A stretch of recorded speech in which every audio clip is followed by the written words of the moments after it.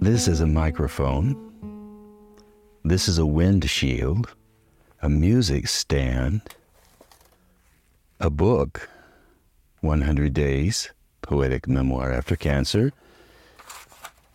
a script, poem number 99, Echo, and that's a mixer. In the next room is the recording studio. Steve Rush is in the next room editing the material that we worked on today. I'm here and he's there. And the job was to record 100 Days, this poetic memoir after cancer. This is the author's copy. I've kind of dragged it around a bit to record this. Now, what does this have to do with the writing process? Likely, you have listened to a book on tape. You may even be an audio book. We call it book on tape because it was originally recorded on cassette tapes a long time ago, and then it went to CDs, and now you can stream it on Audible or any of the platforms. I still call it a book on tape because that's where I started in my car years ago, listening to audio books on cassette tapes. So this is really an audio book recording in Denver, Colorado at Steve Rush's studio. And Steve and I have been working for the last couple of days with this. He asked me to put the headphones on, so now I look like an official audiobook recorder. I will tell you, the work here with this audiobook reading is a little challenging because I've never done it before. I'm not an audiobook reader. I have a pretty good voice, but not an audiobook reader. The writing process. Why is it valuable to read your work out loud? Now, I'm at the end of the process. The book's been published. Now I'm creating an audiobook. I will say that I have read these poems aloud many, many, many times. So the value of reading aloud is it connects you in a similar way to the pen, writing longhand. It connects you to your emotional tones in a way that you will never be able to connect with your emotional tones if you just sit quietly.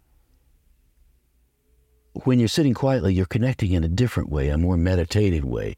Both work really well, and they both work in accord with each other. So when I'm making this audiobook, I'm seeing things that maybe I would have changed. I'm okay with it. I let it go. And Steve is in the next room right now editing what I've done. He has a very good system. And this little speaker, although it's small, it has a lot of power. And the wind, I don't think he would want me to blow on it, but the pops. Pop goes the weasel. Pop, pop, pop. Snack, crapple, snap, crapple, crapple, pop.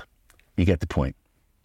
So when you're working in your writing process, I encourage you to read your work out loud. And what you will discover as you read it aloud, you'll start to get more familiar with your voice.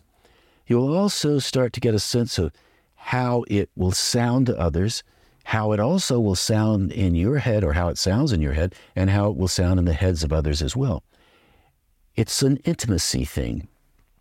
And one thing to keep in mind when you first start to read aloud, you likely will be surprised if you record your voice and you listen back. You'll be surprised at how it sounds because it'll be a voice you haven't heard before. Oh, an unfamiliar voice. And you may even have an idea of how your voice sounds, and then when you hear it, it may sound differently.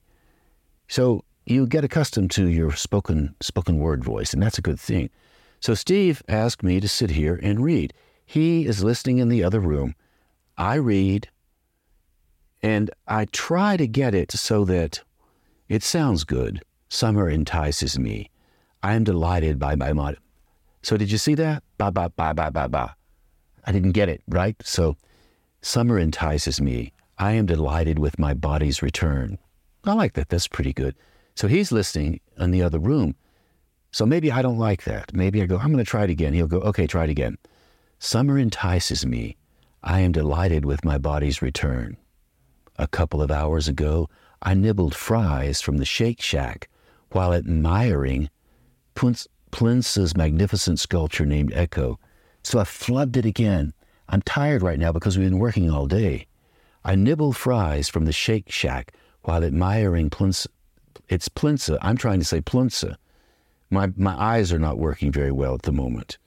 I nibbled fries from the Shake Shack while admiring Plinsa's. I'm still saying Plinsa. I nibbled fries from the Shake Shack while admiring Plinsa's magnificent sculpture named Echo. Now, for some reason, I'm tired, and my tongue wants to say Plinsa instead of Plinsa.